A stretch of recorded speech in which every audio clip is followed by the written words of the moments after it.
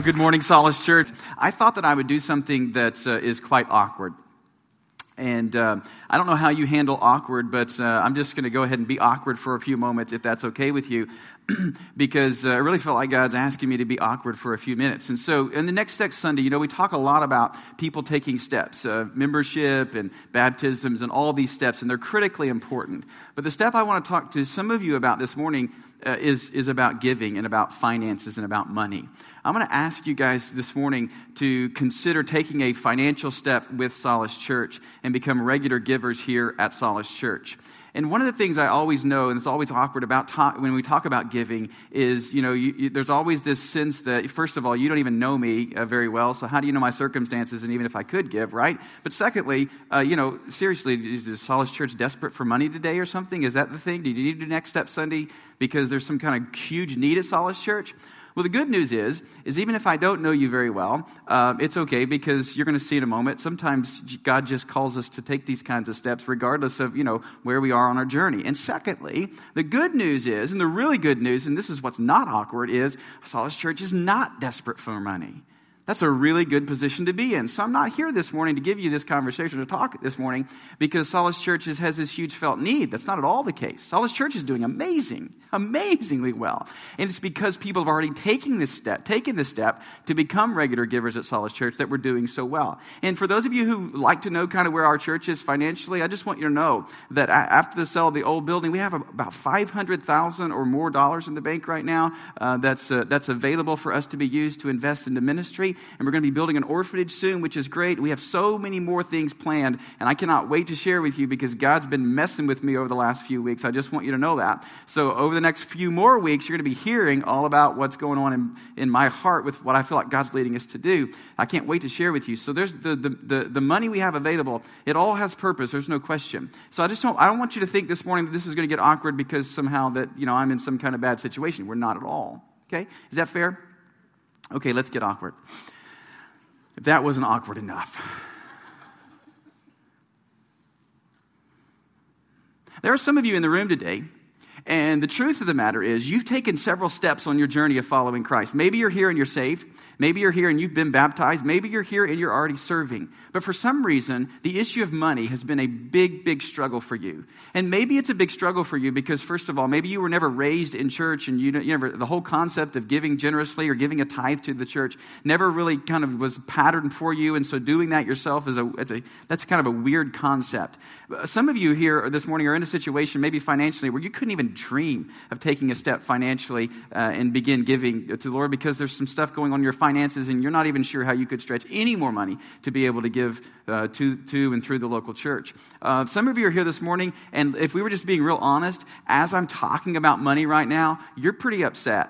You're like, I came today on Next Step Sunday to hang out with someone else, and they were getting baptized, and here the pastor, he's talking about money, and every time I go to church, all they do is talk about money. So if you're in one of those environments today, this is going to be awkward, and I'm okay with that. Do you know why I'm okay with that? Because Jesus made some situations awkward. There were times along the way in Scripture where Jesus just did awkward. Like, he didn't apologize for it, and he didn't ask permission to be awkward. He just did it, right? And so I want to take you in Scripture to an awkward place. Because the story in Luke chapter 18 is really weird. Like, if you were there in the first century when Jesus did what we're going to see he's about to do, if you were there, you'd be like, and if you're the dude he's talking to, it's really weird. Let me show you what I'm talking about. In Luke chapter 18, this is a great story. The story is called The Rich Young Ruler or The Rich Young Man. You've probably heard the story before, but maybe not like I'm going to share it today because we're doing awkward, all right? So this is the way the story goes. A certain ruler asked Jesus, "Good teacher, what must I do to inherit eternal life?" Now, that's a really good question, isn't it? I mean, if there is a heaven and if there is a hell, then what can I do to make heaven? Really good question. What does Jesus say? "Why do you call me good?" Jesus answered. "No one is good except God alone." Verse 20. "You know the commandments: do not commit adultery, do not murder, do not steal, do not give false testimony, honor your father and mother." Verse 21. "All these things I've kept since I was a boy," he said. I think that's a good picture of some of us in the room. There's a lot of us in the room here, and you would say, you know what, I'm doing life pretty well, right? I'm at home, I'm doing what I should do, I'm holding down a job, paying my mortgage, paying my credit cards off. I'm just doing what I'm supposed to be doing. And Jesus then makes it. You're listening. When Jesus heard these things, or heard this, he said to him, you still lack one thing. Sell everything you have and give to the poor, and you will have treasure in heaven. Then come follow me. I would have loved to have been there. Oh, I'd have probably been somewhat embarrassed and weirded out by that kind of statement from Jesus. But I would have loved to have been there to watch the facial struggles of a man who just thought he was that close to going to heaven. Like, oh, is that all it requires? I hadn't had an affair before. I'm in. Oh, you want me to sell everything? Oh. What's the response of the man? When he heard this, the man, the rich young ruler, he became very sad because he was a man of great wealth. And then the story goes on to say this, verse 24. Jesus looked at him and said, how hard is it for the rich to enter the kingdom of God? Verse 25. Indeed, it's easier for a camel to go through the eye of a needle than for a rich man to enter the kingdom of God. And then the story goes on to say this. Those who heard this asked, who can be saved then? That's a great question. Verse 27. Jesus replied, what is impossible with men is possible with God. Now, all this doesn't make a whole lot of sense yet, and I'll tie it together in just a moment. Just follow me. Verse 28. Peter said to him, we have left all we had to follow you. In other words, I left my nets, my income, my job to follow you. Verse number 29. I tell you the truth, Jesus said to them. No one who has left home or wife or brothers or parents or children for the sake of the kingdom of God, verse 30, will fail to receive many times as much in this age and in the age to come eternal life. Okay, did you follow the story? Jesus encounters this man who wants to know how to take a next step with him. How do I do more life with you? How do I inherit the kingdom, eternal life? How do I get that? And Jesus said, well, these are some things you need to think about. Will I do that? Okay, and then where it just nails down here, Jesus said, okay, look, that's fine and all, but let's deal with the real issue. What's the real issue? You have a lot of money and you don't give anything. It's really interesting what Jesus says in this story, isn't it? Think about the story for a moment. Jesus said, here's the deal. The problem is in the realm of money. And you would say, aha, there it is again. Here Jesus is just after his money. But the answer is no. Did you remember the story, what Jesus just said? Jesus said the problem we need to get to deals with money, but there's a deeper issue that's going on. And so what Jesus asked him to do is to sell everything and give it to who? Do you remember in the story who he asked him to give it to? The poor. Jesus didn't ask for it himself because Jesus didn't need the money. It wasn't as though Jesus was desperate for this man's money, so he was just after his money. Not at all. Jesus was after this man's heart. And Jesus knew the greatest barrier to this man receiving eternal life was the money that he possessed.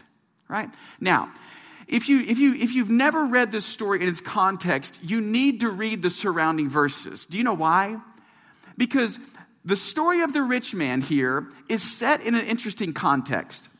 Jesus leaves the region of Galilee, which is the northern part of his ministry. He leaves this area. He crosses over the Jordan into the region called Judea, and he's doing ministry here. And this is where, in Luke 18, which is where this story is set, where the children are brought to Jesus.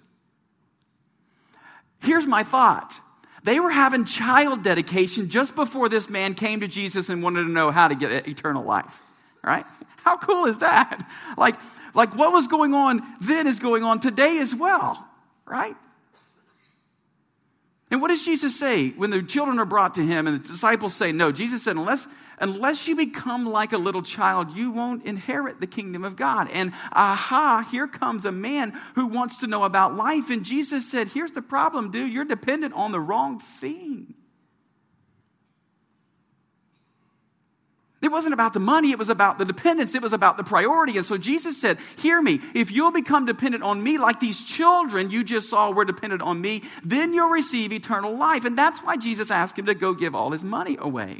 Do you know what happens just a little while later in this story? Luke is the author of this book. He's a historian. He is committed to the details of the events. After this story of the rich young ruler, and Jesus said, go sell your possessions. It's hard for a rich man to enter the kingdom of heaven. And after Peter says, we left all, and Jesus said, don't worry, I'll make it up to you in eternity. Don't worry about that at all. After this whole story, you know what happens next? Jesus talks about the fact that he's going to, face suffering. He's going to Jerusalem. And then right after that in Luke chapter 19, do you know the next story? It's about Zacchaeus. Has anyone in the room ever heard of Zacchaeus? When I was growing up, Zacchaeus was like this story, this song. Zacchaeus was a wee little man. And a wee little man was he. And he climbed up in that sycamore tree to see what he could see. Anyone in the room ever heard that before? Like, you just went back to Sunday school just now, didn't you? You went like 30 years backwards in time for a moment. He climbed up in that tree to see what he could see. And Jesus came along and he said to Zacchaeus, Zacchaeus, you come down, for I'm going to your house today. Yeah. Thank you. You know the story. Zacchaeus was a wealthy man. He was a tax collector. Jesus goes to his house. Zacchaeus could not be more excited to be in the presence of Jesus himself. He is so overwhelmed with the presence of Jesus that he commits before Jesus and everyone else who is there, I'm going to give away half of my possessions, and if I have wronged anyone at all, I will pay them back 4 times more than what I wronged them. Now, it's not lost, the connection of these two stories. Luke says, here's a man who was able to take a next step, a rich young ruler. He was at the point where God was leading him to take a step in finances, and he said no because he had a lot of money, and he wasn't willing to give up his dependence on money to commit himself to dependence upon Christ. But in comparison, here's the story of Zacchaeus, and he could not be more excited to have Jesus in his home. He's so overwhelmed that he willingly becomes generous. Do you see the difference? It's all about the heart. And so this morning, the truth of the matter is, if we were talking about next steps, some of us in the room today, the next step you need to take that God would be calling you to take is in the realm of finances for you. There are some in the room, and you've never, ever, ever put God first in your finances. You never made him a priority. And this morning, the awkward moment for you is right now. Because I'm asking you to be willing to take a step of faith. And to say, my dependence is not going to be on my finances. My dependence is on Christ alone. One of the things we do here at Solace Church to help people take that step, as a matter of fact, I'm not sure this is biblical, but we mitigate some of your risk. I'm certain I can't find that verse in Scripture anywhere, but we went ahead and just done this here at Solace Church. What we ask people to do is consider going on a 90-day tithe challenge with us. And remember, this has nothing to do with some kind of need within Solace Church, although I would say this, that as you become generous, more ministry is able to take place. That's certainly the case. But there's not a huge lacking here at Solace Church. This is really about you and Jesus and where God's asking you to go in terms of your faith. So at Solace Church, we do the 90-day tithe challenge. We ask people to go on a journey with us. For the next 90 days, I want to encourage you to consider doing this with us. Right in front of you, in the seat back in front of you, there is a 90-day tithe challenge card. And basically, this card basically says this, that I'll be willing over the next 90 days to commit to giving a tithe, 10% of my income through the local church, to the local church. And after 90 days, if I feel like that was a bad financial decision for me and my family, here's the deal and here's our commitment to you. Solace Church will reimburse you the total amount of that money. Whatever you give in those 90 days, if you feel like it was a mistake and you should not have done that, we will write you a check back for the entire amount. And I'm committed to it. We will give you that money back. And do you know why we ask people to do that? Do you know why we're committing ourselves in that partnership agreement with you? Here's why. Because I understand that it's really hard to take this step. It's certainly if you've never done it before. And so we want to walk that first few months of faith with you, knowing that you can take this step of faith and know that the church is going to be there right along beside you. And so I'm going to ask you to do this today. Now, here's what I'm not going to do. I'm not going to ask everyone in the room to get out the card and fill it out right now, okay? This is not a pledge campaign. We're not going to do that, okay? It's not about that. But there are some people in the room that need to take this step, and so I'm going to ask you to consider doing this morning. So here's what I want us to do. If you're at a place where you feel like it's time for me to take this step, I know it, I've been putting it off, and here comes Jesus, I'm the rich young ruler in this moment. He's face to face with you, and he's saying, now is your moment. And here's if you need to know if it's really you or me that God's talking to. If you're wondering if that's the case, if your heart's beating faster, or if your throat's closing up, or if you have some chest pains this morning, it's you. All right, that's you. God's talking to you. Okay, so if you're that person this morning or those people, I'm gonna pray for you, because this is a huge day for you. It's as significant as the moment where Jesus met this rich young ruler on the road. It's a life-changing day in terms of ordering your world around a dependence upon Christ. And so I want to pray for you today. Would you bow your heads and close your eyes? Hey, this is Pastor Matt Blair. Thank you so much for taking time to check out our podcast today at solidchurch.com. We realize that it's possible, as you listen to this message today, that God may have spoken to your heart about something. So if you made any kind of spiritual decision, we would love to know about that. You can email us at info@solidchurch.com and let us know what happened in your life today. Once again, thank you so much for taking time to check out this podcast.